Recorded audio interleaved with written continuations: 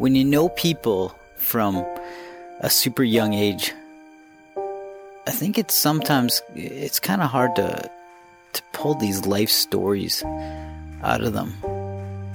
And it's also easy to forget that sometimes the people that you know, those that are around you immediately, those that are intertwined in your life, they could be world class at what they do. And you don't always think about it. You don't always acknowledge it. You might understand it. You might know it a bit, but you don't realize how immense the talent really is, because it's become this thing that's just commonplace. You don't think about a person's talent. You think about them as a person and the way that you might have grown up together.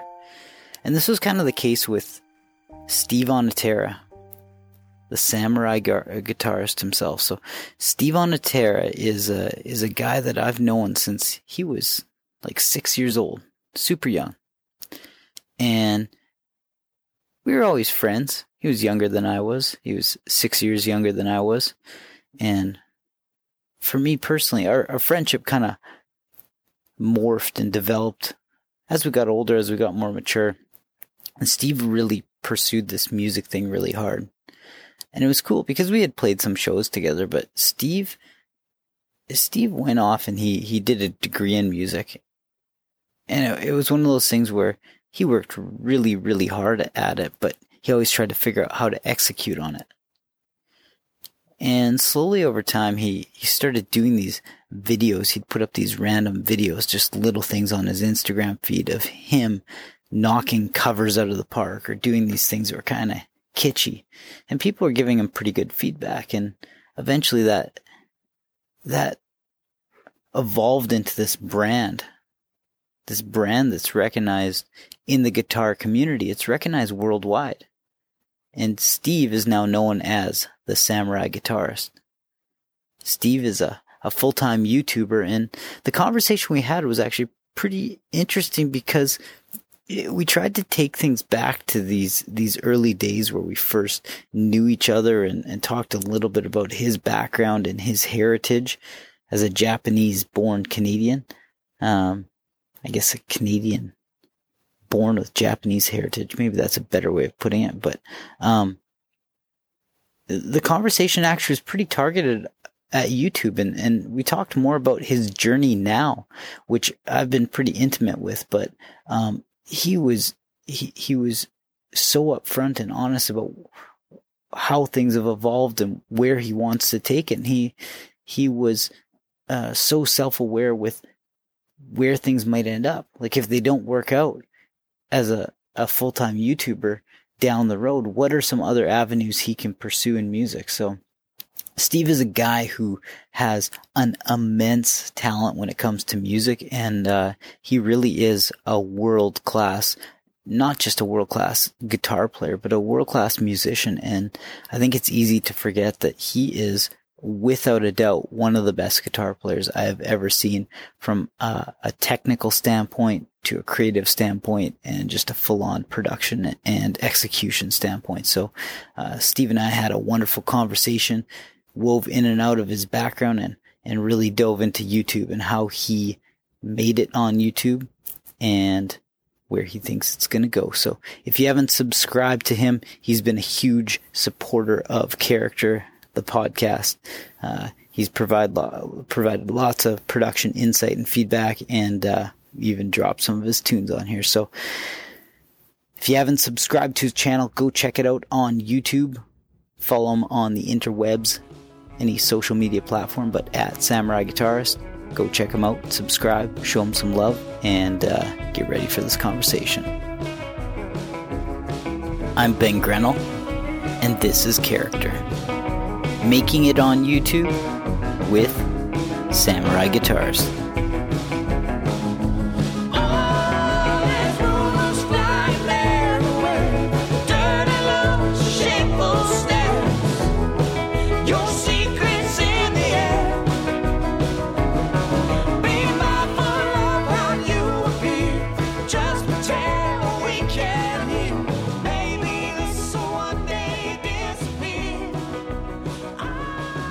the irony is that your dad is such a progressive dude as far as like, he's a doctor by day, but a tinkerer by night, and just like a man of all trades, like a man, like he's like a Renaissance man.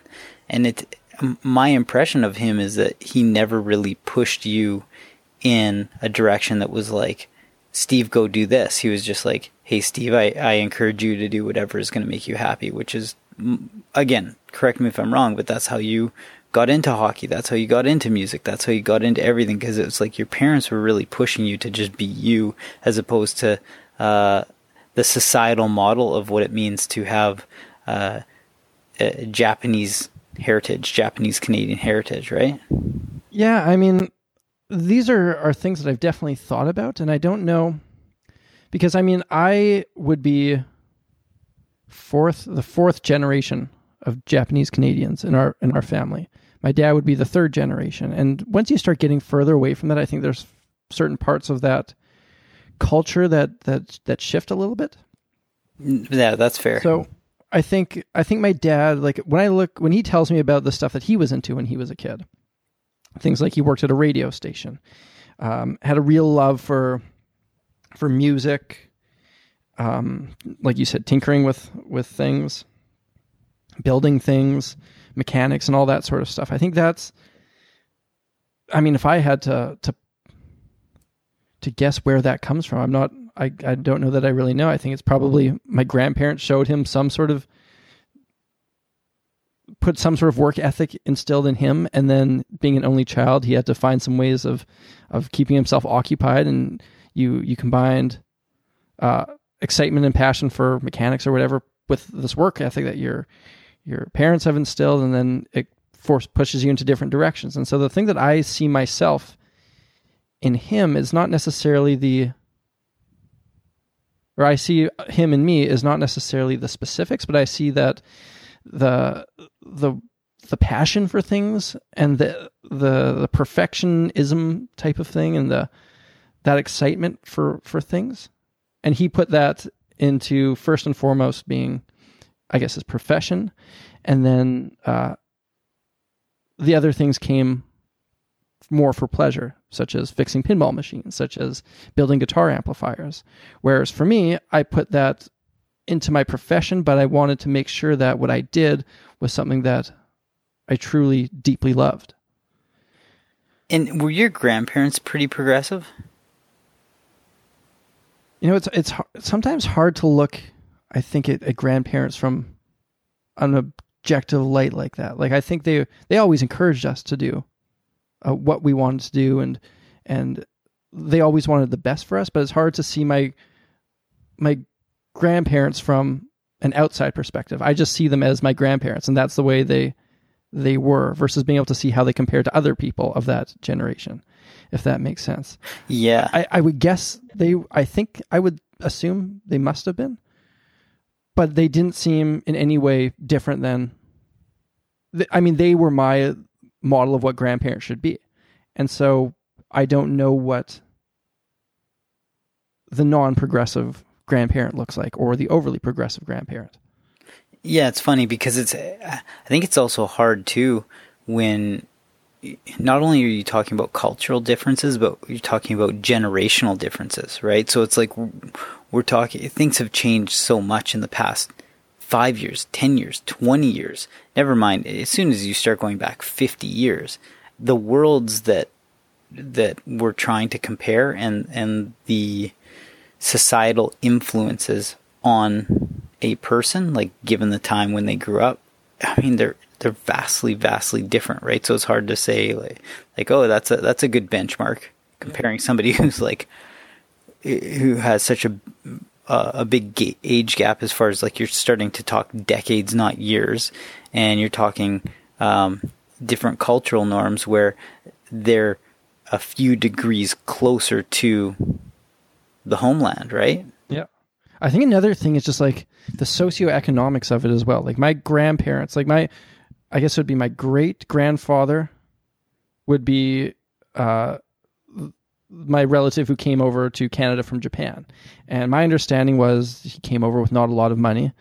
And my grandparents on my dad's side didn't inherit a lot. My grandpa was a fisherman before the war. And then during the war, they got placed in internment camps and then relocated to Winnipeg eventually.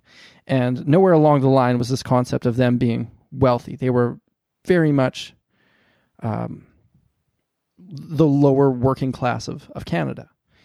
And then as my dad's growing up, you got to think that he's motivated to move up, I guess, move up from the lower class to the middle class or the upper class or however you want to look at that.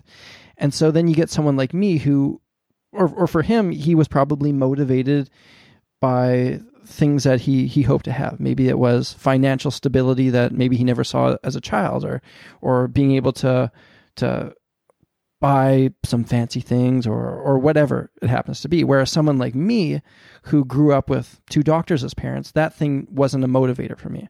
I wasn't motivated by the idea that I want to be able to make sure that I always have food in my fridge. That was never something I really was forced to really think about a ton, because I guess I took it for granted. Fortunately, I was in that position and was never faced with that reality. And I think because of that the motivations for me, it's like, okay, I don't care if I get a job that pays a huge amount of money that's going to provide me with all these things, because those are never things that I've been thinking about.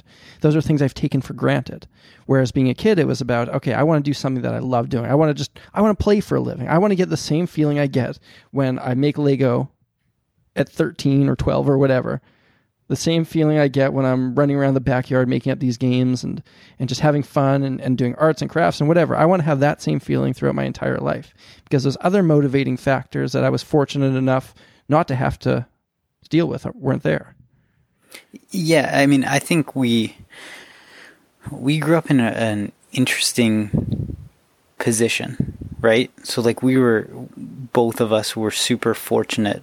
Mm-hmm. A place of privilege. To be put in a place of privilege, right? For my family in particular, like we were, throw the privilege side out of it, right, and just be objective. Like we were very, very middle class. Then now transplant that seed back into the world we grew up in. I was like very, very privileged that, given the I guess like the socioeconomic background that I was personally coming from and being put in the situation that we were in, where we both were able to go to a private school that had a lot of focus on education. And we were surrounded by immense amounts of wealth, right? Like there was just like there was a big divide between people. Like there were people who have not just millions or tens of millions. There are people who have like hundreds of millions of dollars in family wealth, going to the same school as people who are making a combined family income of $40,000 or $50,000 a year, right? So it's like you're talking about a pretty big economic gap. So what that kind of did is it exposes you to all this wealth. It makes you either strive for it because you say, hey, I like want to be in a comfortable position, or it makes you do the opposite, where it's like, I don't want to be a part of this, right? I want to just do my own thing. And I look at that and I feel like I fell somewhere in the middle. It was like, who doesn't want to have those things? But for me, I was like, I want to get at least elements of those things on my terms. And I don't want to do that. And I want to have a ton of fun every step of the way as I hopefully get there. And if I have to sacrifice those material things for the fun that I'm having along the way and the enjoyment and fulfillment I get out of work, then I'm willing to sacrifice those things. And like I've had conversations with fellow musicians and other people, and I'm like, you know what? If I was smart, if I put the same amount of time into something else, if I put the same amount of time that I've put into music, into, I don't know, going to med school or pursuing a law degree or whatever, what have you, that would have been a much better financial decision. But at the same time, the trade-off is I don't think I would have ever enjoyed life the way that I do now. And having worked at this music thing for quite a while now, I feel like I've just gotten through the woods within the last probably year and a half, where the stresses of being a musician and wondering, will I ever get to the point where I don't need to always be stressing about money or is no longer a thing? Yeah, and you're allowed, like, you have the autonomy to do what you want now. It's not that it's like, oh, look at Steve, he's financially set for life. By any means, you work your ass off day in, day out, man. I know you do. You don't take any of it for granted. You know that you have to keep, I hate to use this word because it's cliche, but you keep like innovating. You keep trying to tweak and iterate on the product you're putting out, right? Which is, for anyone who hasn't figured it out by now, you're a YouTuber. That's your game. But YouTube is one element of what you do, right? Like, we're talking right now, it's 10-something p.m. Central Time. And I said, hey, man, like, is that cool to jam? And you said, yeah, I just have to be off by midnight because you have a guitar lesson at midnight tonight with somebody in a different time zone. And it's like, first of all, you're working your ass off. Second of all, you're figuring out ways of diversifying those revenue streams. So it's not just you're trying to make all your money through YouTube, like putting all your eggs in one basket. Because A, I'm assuming that would be super hard, and B, it's what if the platform crashes tomorrow? It's like you have to spread it out and keep figuring out what works and what doesn't and tweak it from there. Yeah, and I mean, an even bigger aspect of it is like, YouTube won't crash tomorrow. YouTube will be the biggest video platform for the foreseeable future. Correct. But it's just like, it's more just like, what if engagement slows down for some reason because the algorithm changes? Well, that's exactly what it is. It's the algorithm and this thing within YouTube that kind of picks and chooses. It sounds like this mysterious being, but it's almost what it is. It's this thing that kind of picks and chooses what it's going to show and who it's going to show it to. And if your content is liked by that algorithm, then you're going to do quite well. But they are always changing that algorithm, and I believe it's self-learning, so it's making changes on its own, so that you never know what tomorrow could bring. And there's been times where certain types of videos on YouTube were hugely popular, and then the next day something just happened, and everyone was talking about what's going on here. Why is this all falling apart? And so I think it's important to be able to, if you have a fan base, be able to hang on to it and know how to find different ways of making money through that versus just showing them ads on your YouTube video. Because if YouTube says we don't think that we can advertise through you anymore, then if all your eggs are in that basket, then you're in a bit of trouble.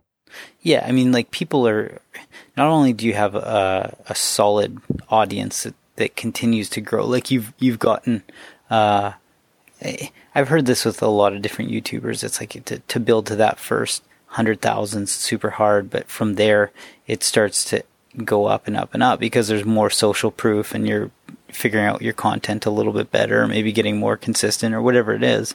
But you've continued to grow your audience at a consistent rate, which is really nice. You haven't really hit any plateau where you're like, oh, I sat there for 3 months, right? Like you're going up and up and up, and it's good to see. But at the same time, I wouldn't suggest that you have a subscriber base and that's it. I would suggest that you have an engaged audience, because when you do something, people react to it, right? Which is a difference of, there are some YouTubers out there that have heavy audiences, but they wouldn't care if the videos went away tomorrow, right? Especially because they're isolating themselves just to that platform, whereas you're spread out, where, like, man, people meet you at like a YouTube conference, whatever those VidCon and stuff like that. You're like not to stroke the ego too much, but you're like a mini celebrity in that sense, in that world of like videos, and then target it down even more to the niche not so much of music. Videos. It's really the guitar community. That's what I'm saying. Like, it's like people know you through the videos, but it's the music, and then even more so the guitar community. Yeah, it's pretty cool. I mean, every time I go to Long McQuaid, usually one or two people will recognize me, say hi, pull me aside for a selfie or whatever. And then more and more it's happened when I'm just out and about. Yeah, it's a cool feeling, hey? It is cool. And it's something that since day one, that's what I wanted. And it at first I remember thinking that would be the one thing that's going to make it all worthwhile. That's all I want, is to play my guitar and get my recognition from it. And as I've evolved over time, I guess as a person, as a musician, it doesn't have that same weight. I'm still happy that it happens and it's still super cool, but it doesn't really affect me one way or another when it happens. It's not like that happens and I'm riding a high for the rest of the day. Someone comes and says hi, and that's great. And I try to chat with them a little bit, learn something about them. But it's not like I'm putting all my ego isn't fully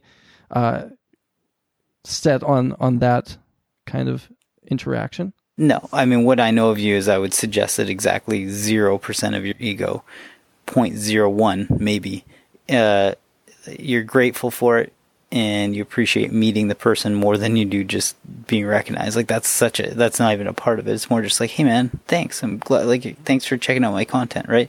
And it's like, the one thing is that separates you as a YouTuber from other YouTubers, and maybe it's like within the music community, is your credibility. Like, again, dude, I'm not trying to blow smoke or stroke your ego. You're such a legit musician. Like, you're such a educated guitar player from a technical standpoint, but then also a creative standpoint. And so people respect it because you're not some dude who's just spewing like verbal diarrhea through a vlog and then you can't back it up with like technical talk, right? So they're like, whoa, this guy knows what he's talking about, and he's creative, and he's engaging, and you do all these different topical things where, like, your credibility is at an all-time high for a reason, right? Like, people just buy in because they trust you because you are doing legit stuff. Yeah, well, I appreciate that. Those are nice words. Well, I think like one of the things that I try to make sure I do is just kind of with some of the video choices remind people that at least I'd like to think that I can back up what I'm saying. There's a reason why you should listen to the words that come out of my mouth. And I think one of the ways that I try to do that is every now and then, I know that these videos are not going to be overly successful, but I'll try to make a video like one of the last ones I put out where I'm just like playing a song and there's not a ton of gimmicks. It's just about the music. And my theory with those is it's like, if all I ever did was instructional stuff, if all I ever did was talk about life and music, why are you buying into what I have to say if I can't pick up my guitar and show you, here are these things that I've worked on in practice. These things that I'm trying to share with you and trying to teach you, here's how I've used them. And if you don't like them, that's fine, but I hope that most people can appreciate and say, okay, there is some credibility there. Yeah, which is funny because the way that you started out, like most people have no clue. So I think we got to dig into some of those stories because they're good. And I don't even know, but when you started out, you didn't start out like a lot of people start out. They start a YouTube channel now, maybe in we'll call it 2015, 2016 for sure. Vlogging became this like super, super popular and mainstream thing where everyone was just like, well, I'm going to start a YouTube channel, and they don't even know what they're doing. You never did that. You just recorded some gimmicky videos. If you want, like, you'll be the first to call it that now because you said it to me before. I don't think gimmick is a bad word in my books. No. A good gimmick is something that's pretty tough to come up with. But that's how you got out there, right? That's how you got your start, was you're doing these gimmicky videos, and now you do exactly zero. We'll call it zero. You still do like interesting things, but they're not gimmicky. It's just good quality content. And I think everyone's going to have, like, you're doing fewer covers. You're doing some original stuff, but it's more like you're doing the vlog stuff and then some technical music related, like educational stuff. And it's all over the map in a good way where nobody's getting bored saying like, oh, here's another scale video.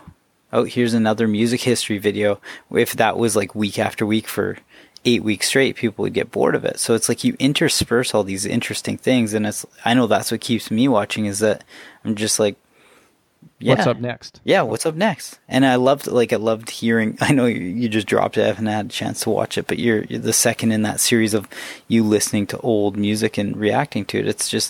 It's interesting because it's insightful and it is like genuine. You're talking about it from the heart and you're not afraid to call a spade a spade.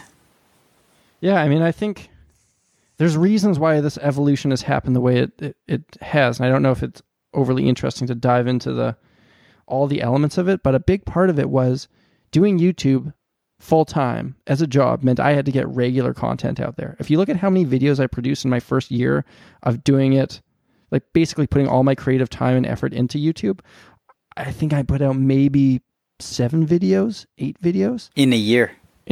Because I would finish one of these big covers. And these covers that I was doing, things like playing however many, 8, 9 instruments at the same time, it took a lot of preparation to do that. I would do these crazy video game covers. And I still like to do those now and then, but I remember spending a month on one once, putting like 8-hour days in every single day. And it took me a month to make this thing. And it was like, if I want to do this full time, I got to be getting things out every week, because that's one of the things that the algorithm likes. It likes consistency. And not just the algorithm, but your fan base. You want to keep them engaged, and you want to keep them talking about you, and you want to be growing every single week, and you have to maintain that level of consistency. And when I was just doing it at first and didn't have that consistency at all, it was just like, okay, well, I can pour a month into this video, and then I can do the same thing, and then the next one comes out whenever it comes out. Now I do 2 a week, and there's just no way that I can only be doing some of these crazy concepts. And some of these crazy concepts, it was also a little bit draining to do them, because when I first started doing the YouTube thing, I had no built-in fan base. Like right now I'm at 150,000 subscribers, which is by no means huge in the spectrum of YouTube, but it basically guarantees that I'm going to get enough views for me to be happy, to think that I put enough, or I'm going to see my times returned. But when I first was getting started and I had 100 people following me, 1,000 people following me, it would be pretty draining to make a video that I poured my heart and soul into for a long period of time and no one really cared about it. And so I was like, I need to figure out a way for my emotional state to be able to put something out regularly, so that I know if one of these videos doesn't take off, doesn't get traction around the internet, then at least I know next week I got something else coming out. And if that doesn't work, I got something else the next week. Yeah, and that's kind of the interesting thing too, is that you start to realize that one person might love the video game cover, and it's the best thing they've ever seen. And another person might hate it and not watch it and not want to engage with it, right? Yep. And so the only way to mitigate that is to just keep putting out different and diverse content, so that it doesn't matter if the video game person loved it or hated it, right? Or whoever watched it. It's that next week there's something different that maybe both people like, or the opposite happens, right? And that's kind of what you did. And I think that's the important thing, is that sometimes people think, oh, I got to put out content for the sake of it now, because I know that in order to get consistency, I just have to turn on the camera and go. Yeah, maybe not a bad strategy, but they don't plan it out as well. And I think that's interesting. What you're doing is you figured out a way to lower the barrier to getting that content out for yourself, but it's still super well produced and super well thought out. It's not just like, oh, this looks like an afterthought of a video where he stumbles over his words for 5 minutes and that's his weekly vlog. Nothing wrong with that, but it's like all your videos are great and consistent as far as quality goes. I think one of the things that has been the guiding force, like since day one, is I always wanted to be sure that I was enjoying everything I did. And if I wasn't, then it meant that I was doing something wrong. And so everything that I do, I try to make sure that I'm proud of this video. I'm excited about making this video. And if that's led me to where I am now, and if I can just trust that feeling that says, okay, I'm having fun right now, then other people are gonna like it. And because of that, I've kind of stopped caring what people say to a certain degree. I've stopped reading the comments for the most part. I'll read them for the first day they come out, and then I'll stop reading. Because I find that the negativity can start to get to you, and I don't want to have that sway this intuition that's guided me to where I am now. Yeah, and you'll always be in a position once you're past a a critical mass, right? Like you're past a certain threshold, it's inevitable that you're going to get trolled on any platform. Like, it's just the reality. There are people who do that. That's their job. Yeah, and there's nothing you can do that everyone will like. It's impossible. I've tried it, and if you start trying to think that you're going to do that, you're going to come up short. If you do that, if you are only getting positive feedback, I say you're not reaching a big enough audience. And for me, those negative comments always stand out a little bit more. So I figured, at least for now, I'm just gonna avoid it all, because my natural instinct and the thing that I want to do when I see a negative comment is I want to respond. I want to prove this person wrong, and I want to have an interaction with them where I come out on top. And I've realized that there's nothing good that comes out of that. There's nothing productive or helpful that comes out of those things. So I'm just going to not put myself in that situation. For the first couple hours, I'm going to read the comments to make sure there's nothing horrible that I've done or any major mistake that I need to fix. And I'll try to respond, excuse me, to some comments at first. But at the end of the day, I just got to kind of focus on making sure that I'm enjoying what I do. And the other day I was gearing up to do a video. I was gearing up to do another big video game cover. And I was thinking about it, and I was planning it out, and I was like, I am not excited at all about doing this. This doesn't sound like fun to me. And because of that, I thought, you know what, this would probably be well received, but I need to always make sure that I'm listening to that thing, because I'm going to burn myself out if I start doing things that I don't enjoy. And fortunately, everything I do, I really like it. And I think the balance keeps me interested.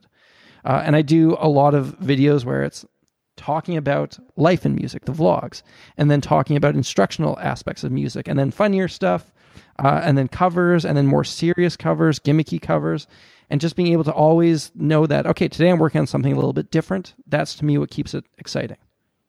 Do you have a strategy? Like, I know you've got a manager. Like, once you hit a certain point on YouTube, I'm sure managers start reaching out to you, and everybody wants to represent you, or like, especially if you get into the hundreds of thousands or millions of subscribers, like, you need somebody to manage all your inbound inquiries, right?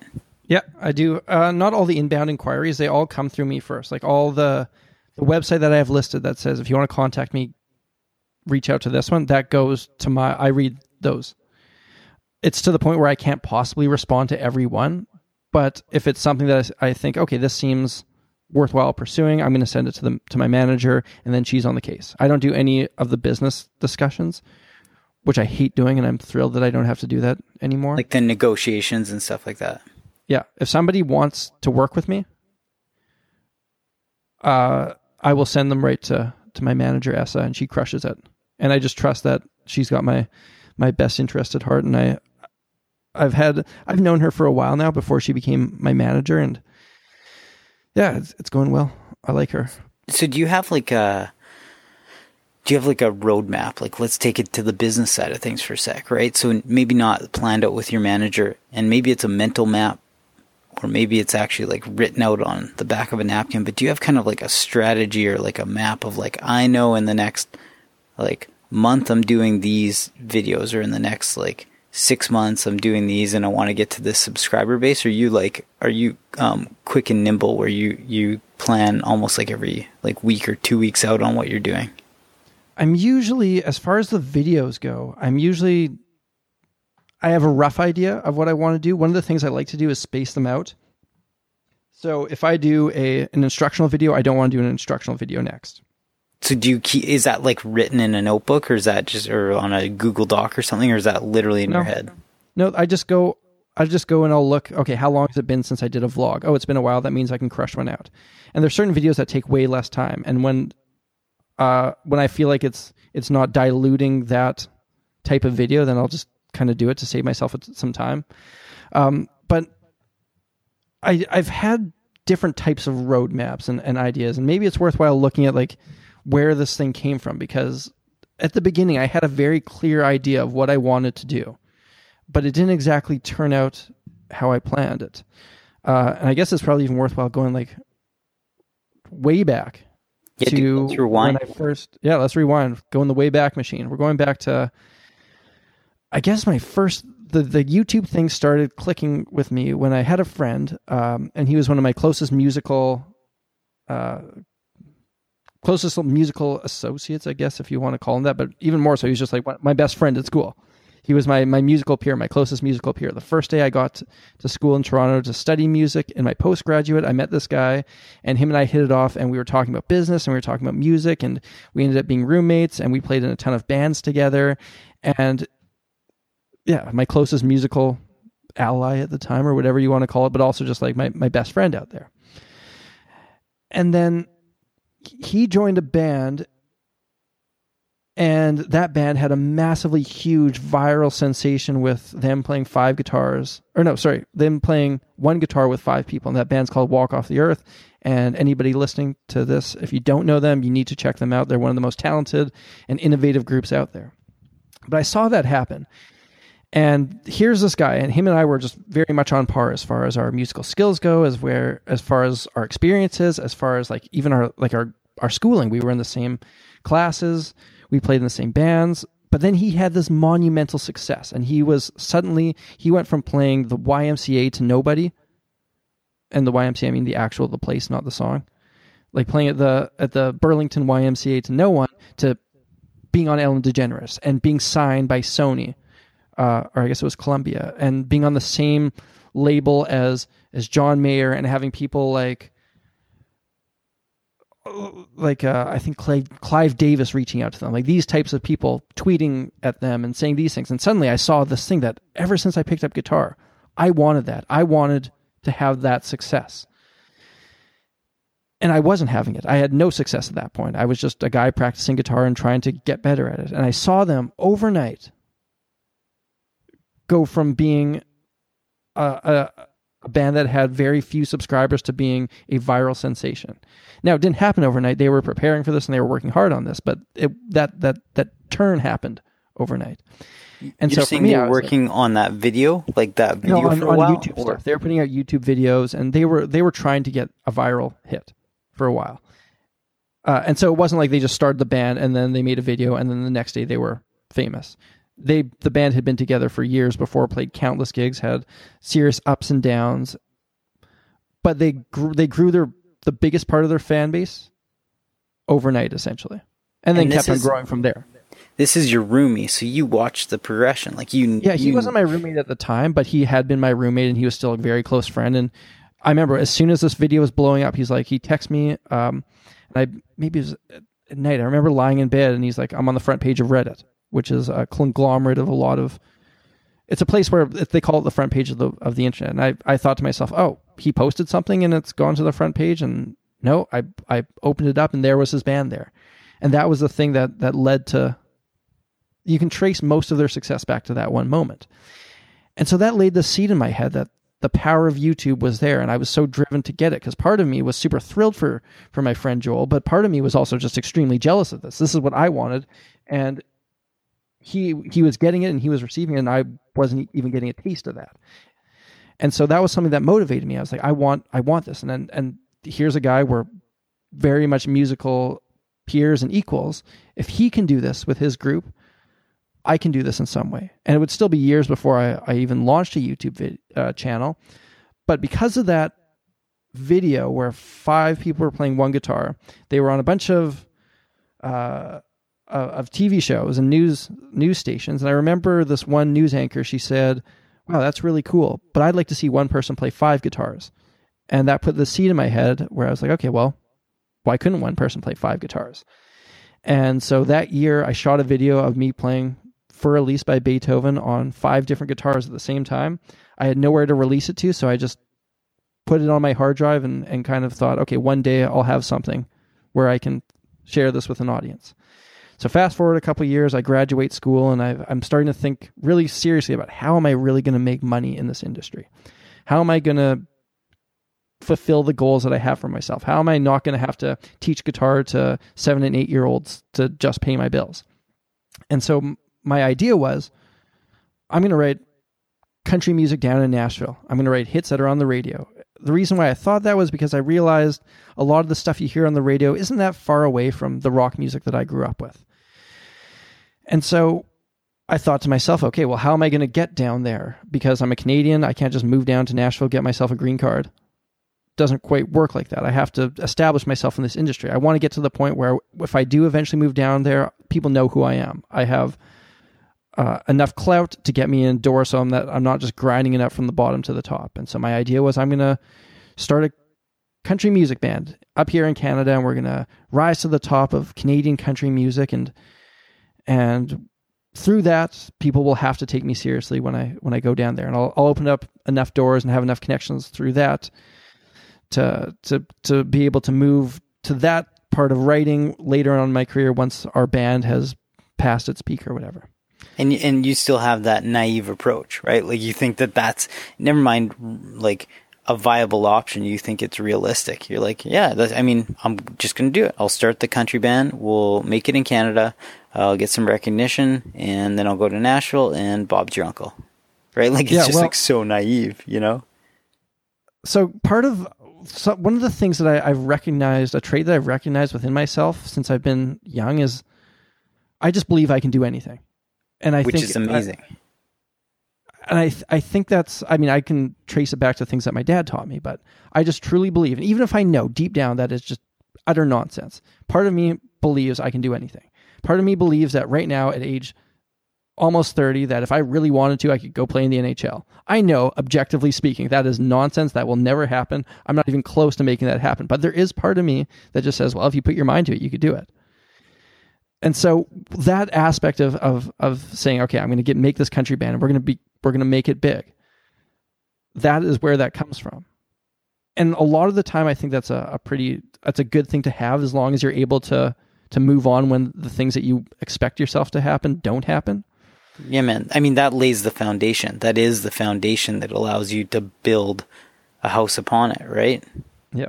I still believe to this day that if I had the right tools and the right people, we could have done that. I really think it would have worked. Because my idea was, with this band, we're going to create a big fan base. And how are we going to do it? We're going to use the walk off the earth approach. We're going to create these crazy YouTube videos that people will be so fascinated with that they're just going to share them. And I had a list of all these videos that I was going to do.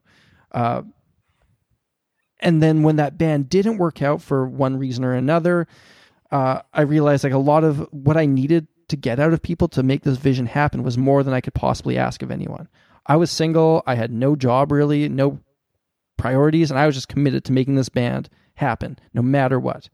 And very few people are lucky enough to be in that situation where they don't really have to worry about paying their bills because their parents are helping them out. And you don't really have to worry about a family or your girlfriend or whatever. I was dead set on this one thing. I was single. I had a single track focus with that. And to expect that of a lead singer, because I'm not a singer myself, it's really hard to get what you need, especially in those early stages when money is not coming in. It's almost impossible to ask that of someone. And so I was like, you know what? I'm going to start looking into making some of these videos myself, and I'm just going to post them on Instagram. And at the time, Instagram had a 15-second limit. And you can see it even right now, like all those videos are still up there. You can see me just posting a couple things on Instagram, and you can see that the number of likes on them slowly gets more and more and more. And then you can see that now at some point I decided I'm going to try to execute some of these ideas that I have. This idea where I'm going to play a pop song, or I'm going to play a song entirely using iPad apps. And then eventually, before long, people on my Instagram were saying, hey, where can I find the full versions of these? What's your YouTube page? And I was like, okay, well, I don't have one, so I better get on that.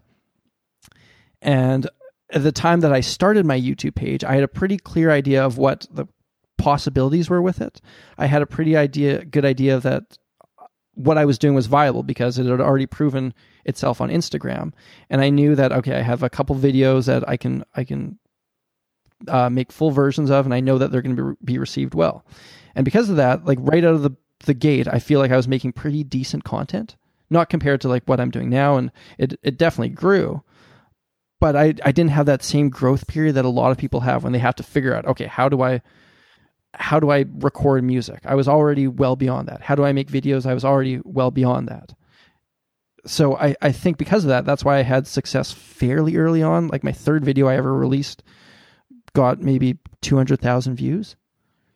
Yeah, and that's because they were from a creative standpoint, they were good covers, like they're recognizable songs, but they were gimmicky, if you want to use that word, right? Where people are like, whoa, Don't Fear the Reaper played on iPads. Yeah. Right? And so there's a lot of planning that also goes into that, because I'm thinking, okay, what song is going to work on here? What song is going to be something that I like, but also will make people, I guess, engage or laugh at it or whatever. And I was like, okay, Don't Fear the Reaper stands out because I can just get that cowbell, and everyone's going to be referencing that cowbell when they watch that video and when they share that video. And I'm going to make some sort of gimmick with the cowbell. And so, that early on, having that success, I think was huge, because that was just reaffirmation to like, yeah, I'm onto something here. It was like Instagram was your prototype. Yeah. And then YouTube, the fact that within, I think that happened in December, and I started my YouTube page on October 10th, and seeing that happen so quickly. And when that happened, I did like a round of the Winnipeg news outlets. They wanted to talk to me and do some pieces on me, and just like, it just made me believe. And I think it was the thing that made, I guess even like at this point I was living with my parents, and they're like, okay, well, he's onto something. We're going to put up with these shenanigans for a little bit longer. And then it grew from there, but I had to change things along the way, especially because when I first started, I had a huge list of these crazy videos that I was ready to do. I made my way through all of those. There's like 2 more that I still want to do, but I ran out of those ideas pretty quickly. And so I was like, okay, what can I do that also will interest people, that can take some of the pressure off having to come up with something insane every single time I do this. Yeah, and I'm sure you could come up with a million more of those if you sat down and really thought about it. But it's almost like you have to abort those projects to focus on others, just because of all the time and effort that it takes to produce something. Like, it's not viable to be in the position you're in and put out 7 or 8 videos in a year anymore. Yeah. Like, people, especially since like I had one, it took me a year to shoot, and it's probably got 15,000 views. Doing that is not conducive to making a living. Yeah, and now you're getting 15,000 within the first 12 hours of a day, easily. Yeah, with a good video. Yeah, I guess. Yeah, and the other thing I started to realize was, I think in order to build a fan base, and I think to make a living in the music industry, you have to build a fan base, and then you monetize that fan base. And I think to some people that might just sound like robotic, that I'm just treating people like numbers and bank accounts or a means to an end. But I think really that's, if you look at it, that's how you make money in this industry. And you can respect that relationship, and you can be very, very grateful to your fans. But essentially, that's how you survive. Correct. But you're providing value. You're providing full value, and it's free content, and people don't have a problem supporting or paying for aspects of things now and again, right? Like, you figure out ways to, if you want to call it monetize, it's not, they don't ever feel like they're being taken, because you're providing them with so much value that they're willing to spend money on entertainment somewhere. So it's just a form of entertainment to them. Yep. And I think you always just have to be respectful of that relationship. You can acknowledge it and understand what the arrangement is, but you have to respect people and not just try to take their money for the sake of taking their money. You have to feel like, I'm giving you something in return for what you're giving me. Yeah, and it's a two-way social contract. It absolutely is. People understand it, and you understand it, and it's just like, yeah, I know that's the market norm. Yeah, and if you don't think of it that way, and if you don't try to see this thing as a business, you're not going to get to the point where you can survive.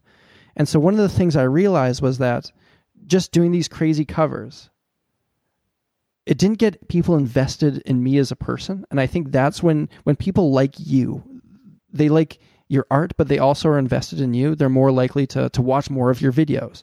They're more likely to put money towards your Patreon account. They're more likely to follow you on Instagram and Twitter and Facebook. And so I was like, okay, I got to talk to the camera more. I got to get these people, I want to show who I am. I want them to feel towards me how I feel to my favorite YouTube creators. And I catch myself watching, one of my favorites is is H3H3 Productions or Boogie 2988. And I catch myself, I have to remind myself, oh yeah, I don't know this person. This person is not my friend. This person is they have no idea I exist, but I feel a closeness with them. You feel like And you're because buddies of with them. Yeah, exactly. And because of that, I want to buy the t-shirts that they put out and stuff like that. And so I was like, I got to make sure that I have to incorporate that in my business somehow. Just by doing crazy music covers, people don't know who I am. They aren't invested in me. They're invested in the content I create.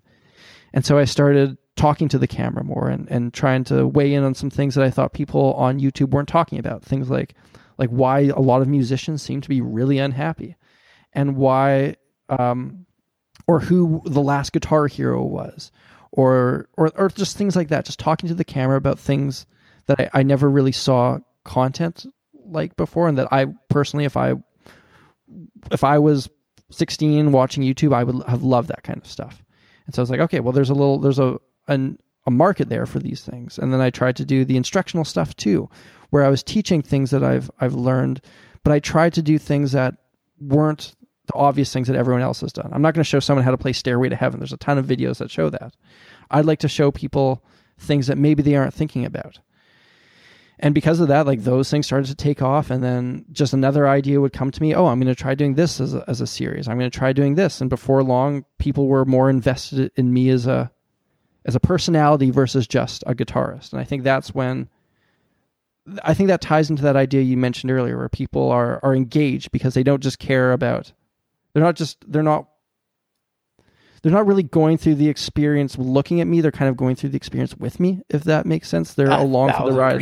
Man. They're part of the journey. And you're very transparent about that journey, like where you're at with it. And you've had a really interesting evolution of your brand, if you want to call it that. And I hate using that word too, like the personal I brand. like that word. But you do have a brand. You've got the Samurai Guitars brand, right? And people recognize. Maybe that's why you are also recognizable, like easily identifiable in public, because you've got a pretty specific image, if you want to call it that. And it's an authentic image. It's not like it's a manufactured one. It was just like this natural progression of like same kind of image that you would have had when you were a kid. It's just that this is like the man version of Steve, right? Mm-hmm. And so it's funny because people like our good friend Chris Friesen loves the eyebrows, right? Like just, but it's all those aspects. And I think the other part of it that's kind of neat is that YouTube is very much a platform for a younger demo for the most part. Like, you're not getting older people, right? Well, I mean, certain people, I don't. If you looked at my demographics, like, my demographic perfectly represents me. I'm making videos for me, essentially. It's 18 to 34-year-old. Well, it's American males from California who are mostly guitar players, which is pretty representative of who I am as a person, I would say, as well. Correct. But the interesting... go ahead, sorry. Like, the main demographic of people on YouTube are your younger 12 to 17-year-olds. But the interesting thing I find about your content for a vlogger, if you want to call it that, or a YouTuber, is that a lot of like vloggers will have content that only appeals to a younger demo or a certain demo, whereas your content, like, you're not sitting doing gimmicky videos. Your content is interesting when you start talking about things like, let's talk about the history of, like, where did the top 7 guitar riffs of all time or something like that, right? That, as a piece of music history content, the way that you're actually positioning it, it's not like you're trying to talk at a bro down level where you're like, oh, I'm just trying to appeal to younger people. That could be showed to somebody who's in their 60s, and it would be a relevant piece of content, which I think is kind of an interesting approach you're taking, because you're just trying to make good content that's got longevity to it. Yeah, like I mean, that just ties into, I'm just trying to do things that I like to do. I love music history. When I was a kid, all I ever used to read from like age 13 onwards was just rock and roll biographies. And in my mind, I was like, okay, there's a reason why I'm doing this. This is going to pay off one day. And now that's a big part of one of my series, is I talk about like the history of rock and roll and music. And I pull out those books and I go through them. And I don't know. It's all these different aspects, and I would get bored. If that's the only thing I did was the history type videos, I would get so bored with it. If all I ever did was the instructional stuff, I get so bored with it. And it's just like doing all of them keeps it interesting to me.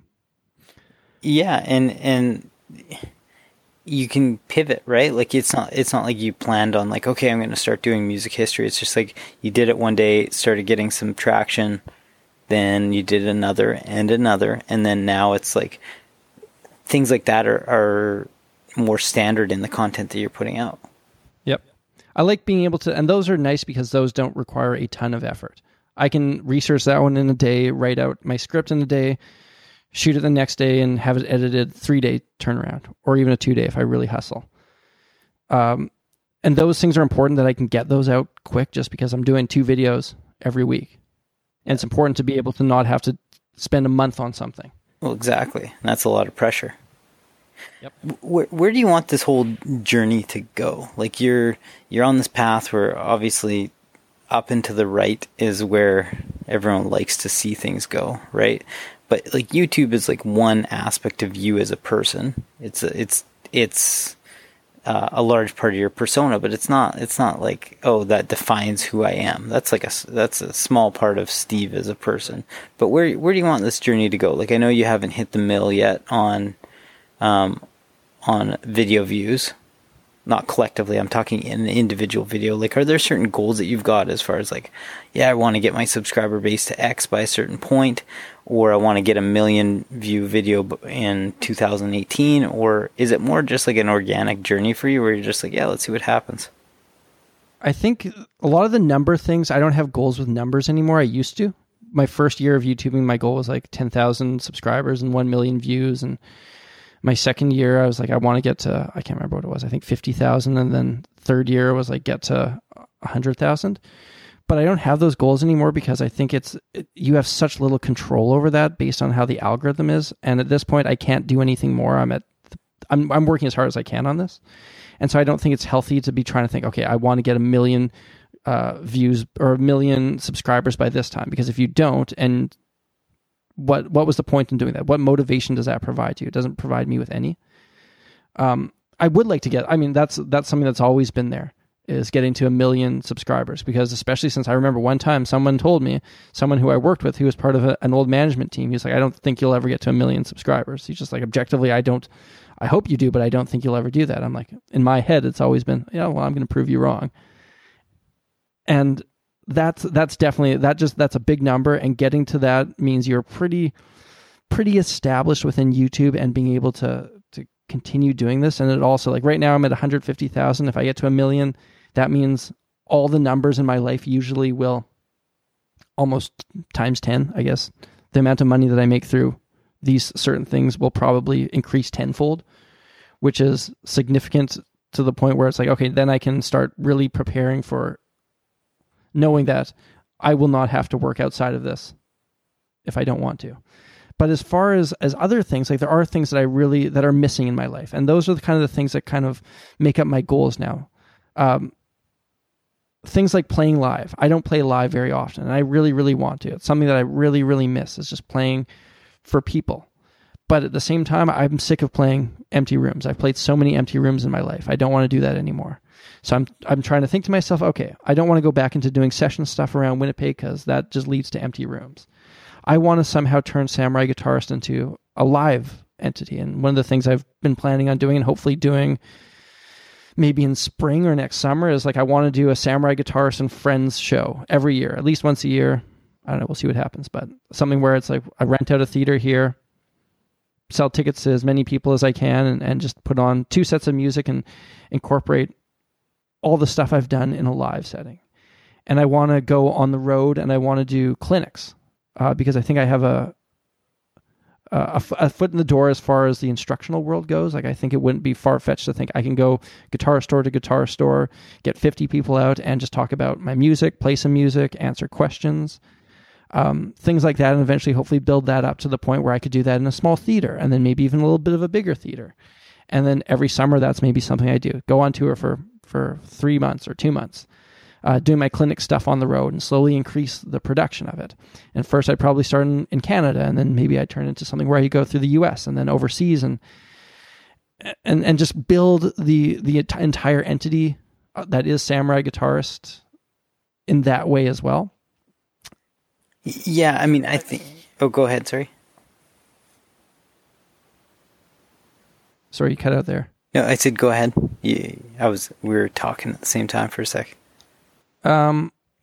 Besides that, like, I could see my life going in different ways. Like, I imagine, will I really be able to sustain a YouTube channel for the next 40 years I'm in the workforce or whatever? I don't know. I mean, it could be something where I'm right now only seeing the beginning of the successes I will see. I could be the next generation of guitar heroes. The guy that in 10 years, all these young guitar players, they grew up watching my videos, and to them, I am to them what Slash is to me. I don't know if it'll go that way. If things keep growing how I hope they would, it will. But that's unforeseen. That's one of those X factors that I don't dwell on too much. And so I think, okay, well, if that doesn't happen, what direction can my life go? I think I could transition based on what I've done so far into a life in the business side of music, based on the fact that I can, through YouTube and through what I've done, get in the door and say, okay, listen, Sony, you need someone like me on your staff because I understand the climate more than anybody you have on there right now. Nobody in your staff has grown a YouTube page from 0 to 150,000 subscribers or whatever. I think those kind of being able to do that and be on the kind of the cutting edge of what this music industry is, I think that can get me into those types of situations if I so desire it. Or even like move into a role where one day I go and back to the college that I studied at as a teacher, and I teach a music business course or the online musician course or something like that.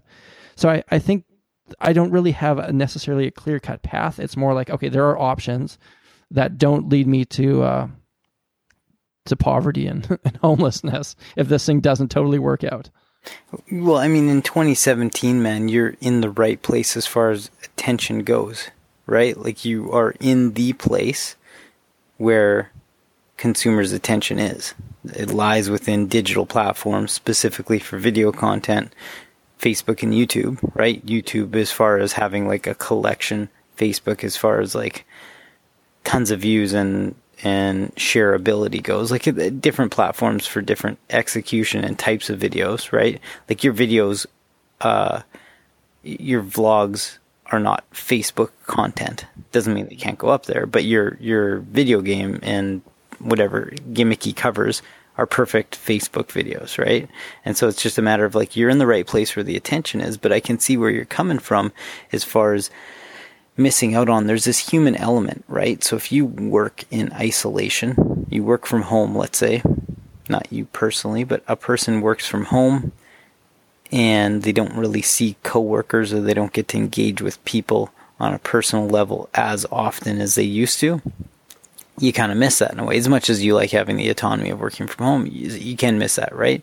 And so with music or anything that's entertainment based, there's an element of social interaction where you kind of want, not from an ego standpoint, but you want that immediate feedback or gratification of saying, like, you want to hear the applause and you want to hear the boos. You want to hear that. You want to feel that. You want to feel that both. Feeling when you step on stage. You want to feel the gratitude and you want to feel the pain of bombing, right? Like, you want to feel both. Not that you ever want to go up and bomb, but it's hard to get the nerves. You want to know that could happen.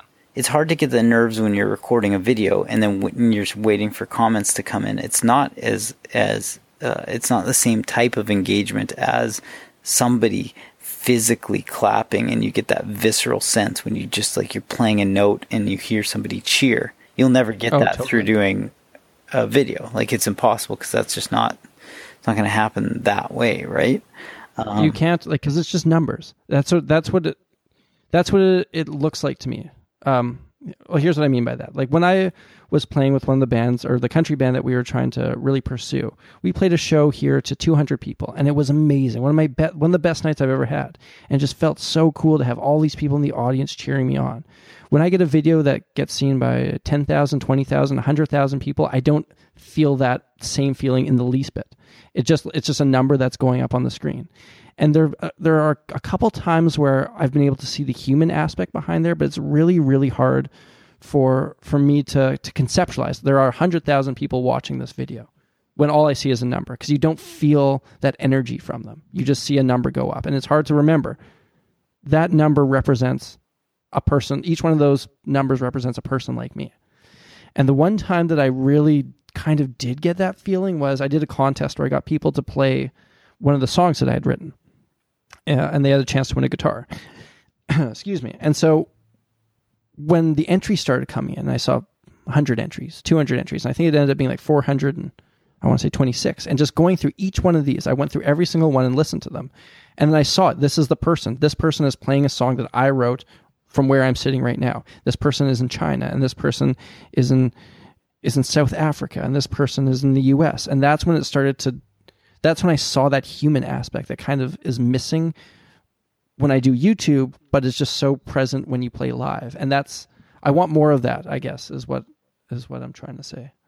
Yeah. And I guess that's a long-term goal, is to be able to do more stuff like that. And I think part of it is going and playing live and meeting more people. Yeah. And that video, that song, Cybeam, we got to pitch it because it's one of my faves. It's a great one, but, which I used it in a podcast. Yes. It hasn't dropped yet. It's going to drop.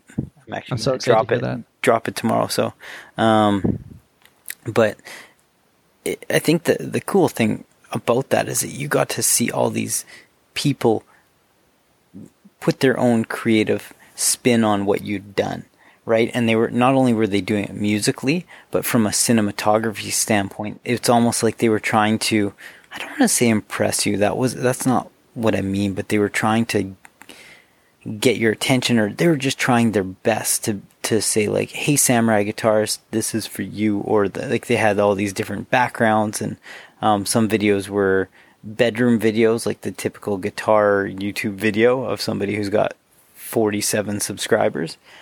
And then there were other ones that were highly produced, like almost like a music video. Like I remember there's one guy, I can't remember where he's from, but he's like walking, singing, or like, I know what you're I can't remember, I can't remember exactly. I just remember there was that guy who's in like a pink t-shirt or something, but yeah, I know exactly what you're talking about. You had a pink guitar. And you're like, this is all from that one song that I had put up and asked people to, like, you never know the way people are going to react. You think they're just going to record, put a video up, and we'll see what it turns out like. But you realize that all these people with these different experiences and different backgrounds have different takes on what you've done and different creative input or ways of spinning it. And you're just like, it almost blows your mind that you're just like, I didn't expect this, but I didn't know what I'd expect anyway, That's exactly, that totally captures it. Like I was, that was one of the coolest moments for me is listening back to those submissions and being like, these people care enough about this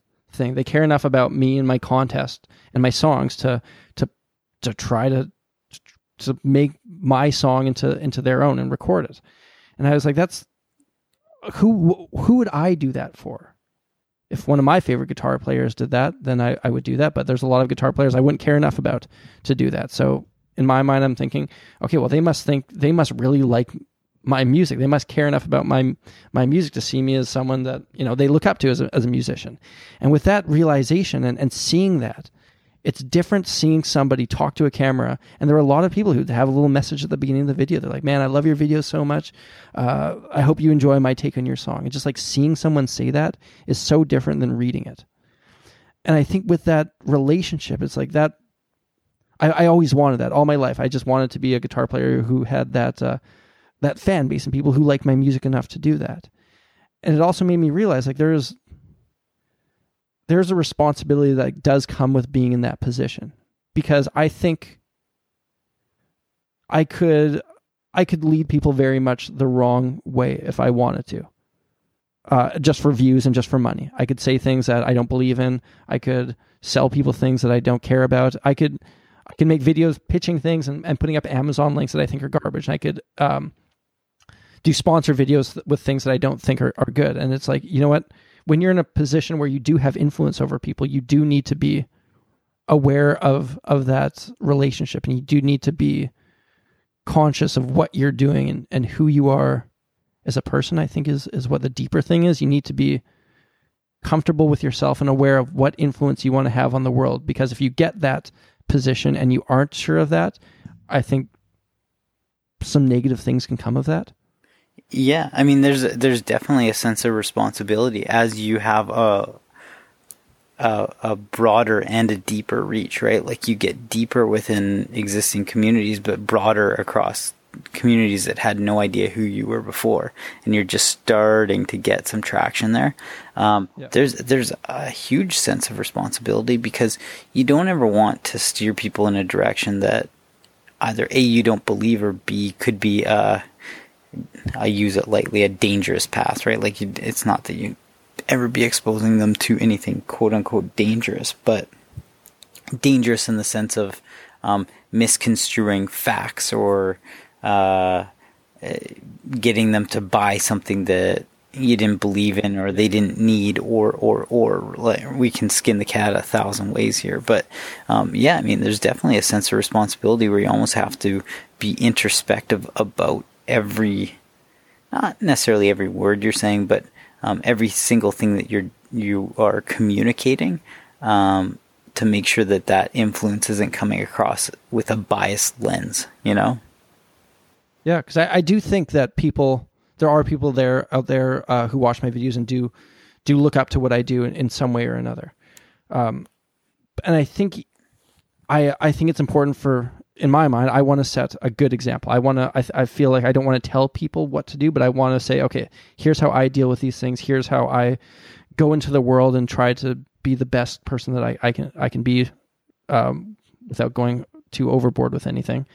But this is how I try to live my life. And if you like my videos, maybe you'll find some sort of direction or guidance in that. And I think you can find YouTubers who have huge fan bases. Take PewDiePie, for example, who a couple days ago said some really horrible stuff on live stream. Not stuff. He said one word that you should not say. And as soon as you say that word, the people who look up to you, they think, oh, well, if he can say that word, maybe I can. It's cool if PewDiePie does it. It's cool if I do. Whether it carries, whether it's as bad as everyone makes it out to be or whatever, that's besides the point. I am always aware that when I present myself and I say stuff online, that I hope that if somebody were to decide to take some guidance or from me, that it's going to put them in a good place, I would hope, or at least better off, or wouldn't make things worse. And I guess I'm just saying I tried to be as aware of that as I possibly could. Yeah, and the thing is slipping up over your words, right? So just slipping up and stumbling on your words, that's not a big deal. That's just an aspect of being a human being, right? It's natural. But when you start to do things like you say, things that are inappropriate, or try to steer people to think a certain way, right? So let's say that you're using derogatory commentary, you're being prejudiced or racist or exactly. whatever it might be. All of a sudden, everything you've ever done, luckily people forget about stuff as easily as they pick it up in this day and age, but everything that you've ever done is automatically discounted, and it's just like, oh, well, his stuff isn't, I don't take it as credible or trustworthy anymore, or her stuff, right? It doesn't matter who it is. But you look at that and you're just like, I'm not gonna trust the source as much anymore because I don't like the way that this person's approaching what they're approaching. Yeah, totally. And I think you have to be aware of that musically as well. Like with the videos I produce, I have put out, like, some of the original stuff I've put out I've gotten comments of people saying stuff like, wow, I used to love your instructional stuff, but I listen to your music and I hate your music, and now I take none of your stuff as having any weight anymore. Which is absurd. That's just a troll thing. It is absurd. I think the people who say that, they truly buy into that. But at the same time, like, one of the things I try to make very clear is when I do instructional stuff, I'm like, listen, I may incorporate this one way. These are overarching terms. This is not specific stuff. But you do need to be aware that people view you differently, or could view you differently, based on what content you put out.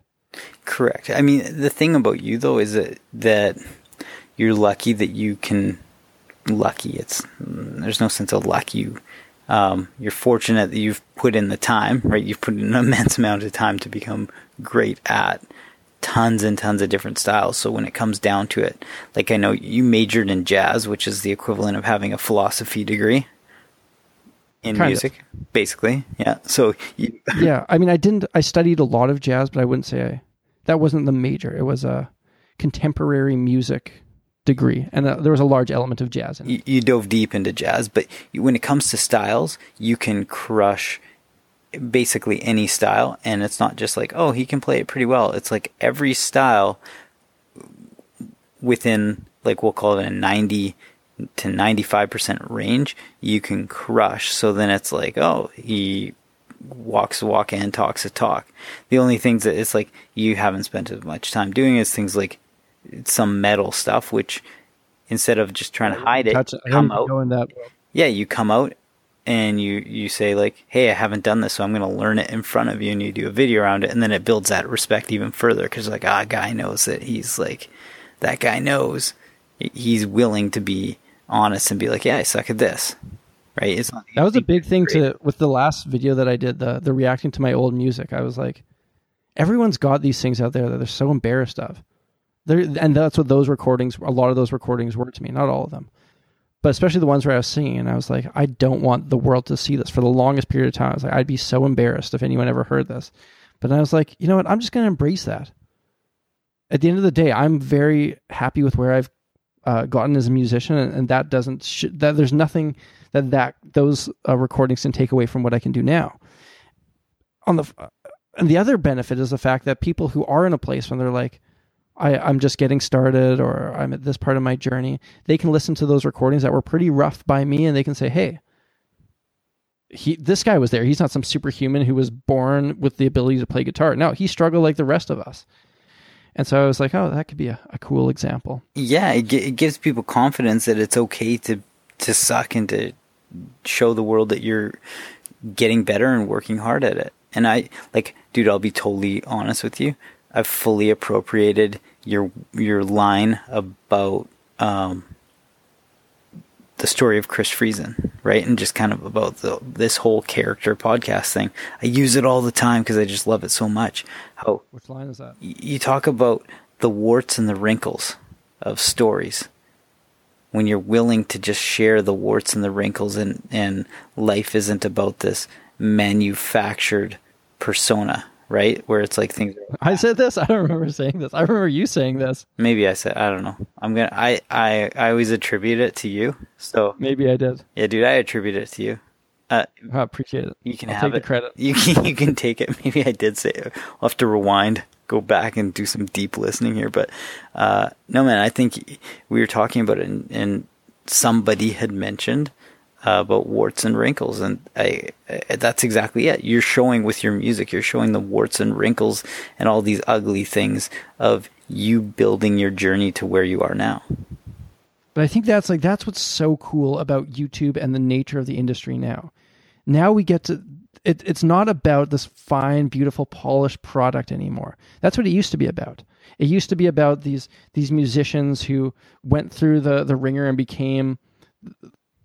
There was an identity with them that had been partially crafted by the label or society or whatever. But now it's just like, I get to do whatever I want. And I think the thing that draws people to musicians is the fact that, not musicians, to people on YouTube, is the fact that they see that this guy is just a guy. He's in front of his camera, just doing something that they could do. Whereas before, I would watch YouTube video, or I would watch music videos, and I'm like, okay, I'm watching All the Small Things by Blink-182. I can't do that unless I get a ton of money somehow.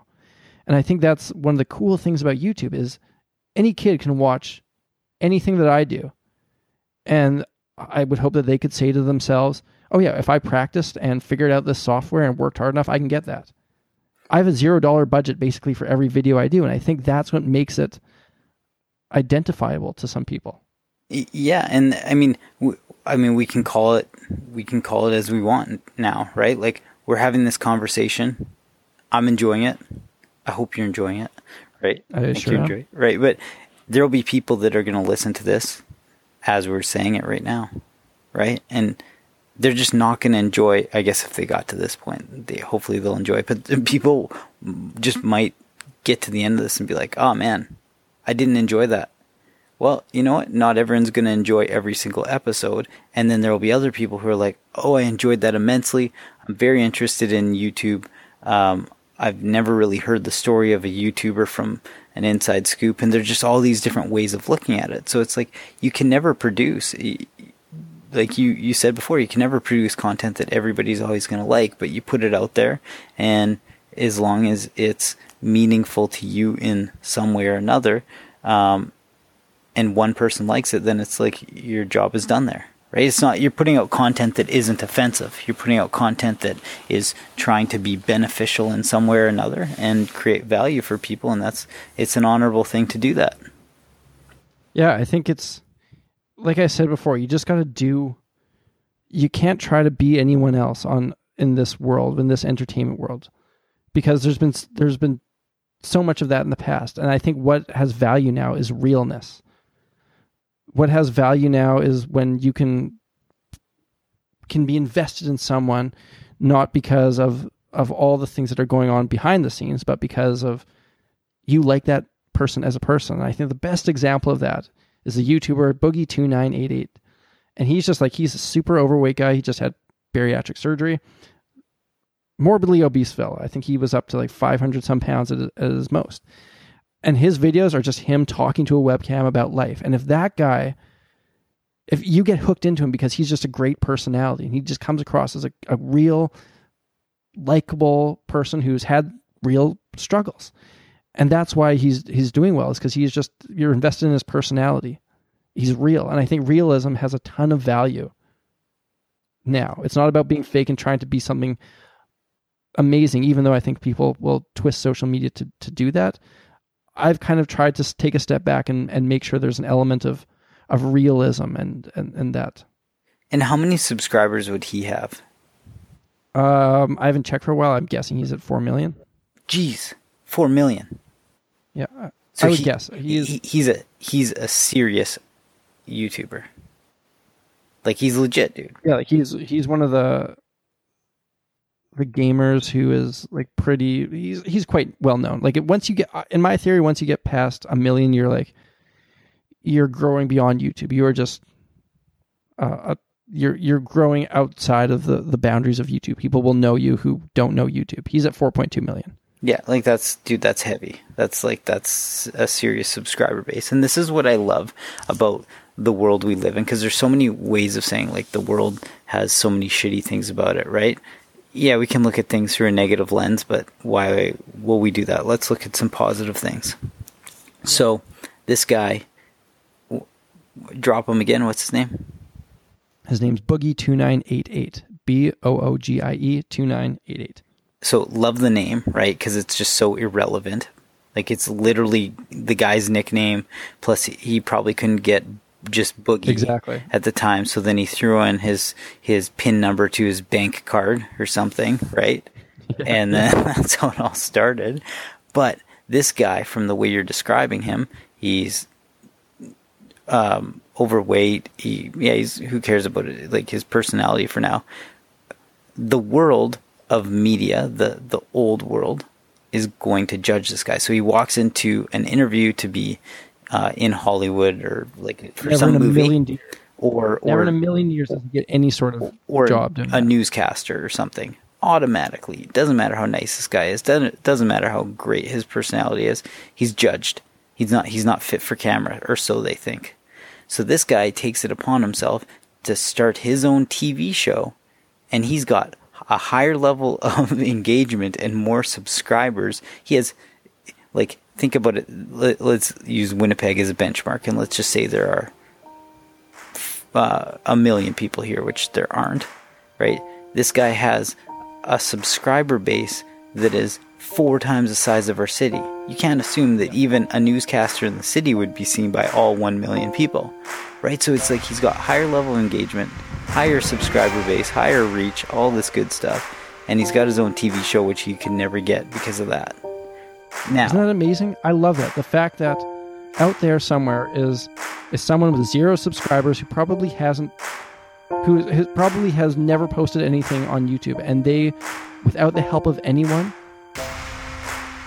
can build something that has a massive outreach. The next Boogie2988 is out there somewhere and hasn't made a YouTube video. The next Samurai Guitarist is out there. The next PewDiePie is out there. And knowing that they don't have to go through the means where someone else is saying, oh no, you're not fit for this. You're not good enough for this medium. It's going to be purely the people who watch them who are going to share their videos, plus the YouTube algorithm. And that's a whole other thing. But somewhere out there, you don't need a record label to deem you fit to be a professional musician. No. And I love that.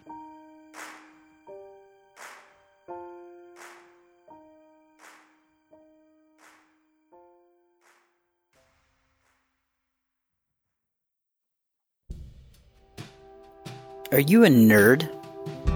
Are you a nerd who likes to work out? I mean, probably. Why would nerds want to exercise any less than the average person? Maybe, are you a Star Wars nerd? If that's the case, there's literally no better way to work out than with kettlebells. And, if you're gonna do that, might as well have Star Wars kettlebells. Nothing like lifting the old Darth Vader head up, 70 pounds of pure iron, pure steel, just crushing that kettlebell. Even a Darth Vader head, that'd be pretty sweet. How about a Death Star slam ball? Guess what? It exists. ONNIT.com. Check out Onnit. They've got these crazy kettlebells. So Onnit it's total human optimization.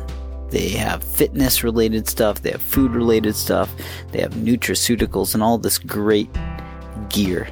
And they just did a new partnership doing these Star Wars, it's private label kettlebells, which are pretty sweet. So if you're into kettlebells, if you're into lifting, if you like Star Wars that much, or if you're just one of those nerds that needs to have all the paraphernalia on your shelf, go check out the whole Star Wars collection. There's even this crazy Han Solo yoga mat. It's him trying to get out. I'm not big into Star Wars. I've seen it. I've seen the first one. I don't even know all of them. I've seen what's it? The Empire Strikes Back and Return of the Jedi. I don't know the order. People are gonna kill me for not knowing all this stuff, but either way, yeah, man, they've got all this great stuff, so go check it out. ONNIT.com. Onnit. The other crazy thing is, I didn't even realize, but there's this job called a lamplighter. And street lamps, they used to be candles, right? They were candlesticks, and that's how towns would get lit up. Gonna light the night on fire. And I think it was around the 1400s, 1500s that there were these mandates in different cities where the streets had to be lit. They had to have lights on at night. And so there's this job called a lamplighter, and it'd be a person who would go around every night and light up the different candles on the street. And I guess they'd probably blow them out in the morning or do whatever, cap them, do whatever they had to do to turn off those lights. But the crazy thing is that in the world, it's kind of a rare job, but there's still people who are lamplighters. That's their job. They go around lighting lamps, and they only exist in a couple. There's a place in England. I guess they've got some heritage regulation where they've got these lamps that need lighting every night. And then there's some other joint that it's another tourist location in the world, but there are a couple places like this where lamplighters still exist. So pretty cool to think that that's where lights came from. Lamplighters. Good thing we don't need them now, though, thanks to companies like Cedar and Moss. Mid-century modern lighting, a little bit sleeker, a little bit different style and aesthetic, but go check them out. Cedar and Moss, CEDARANDMOSS.com. They make mid-century modern lighting, handcrafted out of Portland, and I just got mine. Took one shade out of the box, and they're sweet lights. But Haven't seen them all. Too many things to unbox. Too many things going on with this house renovation I'm doing. So they will go up in time. But for now, make sure you go check them out. Show them some love. And we'll see you next week. Thanks for all the love.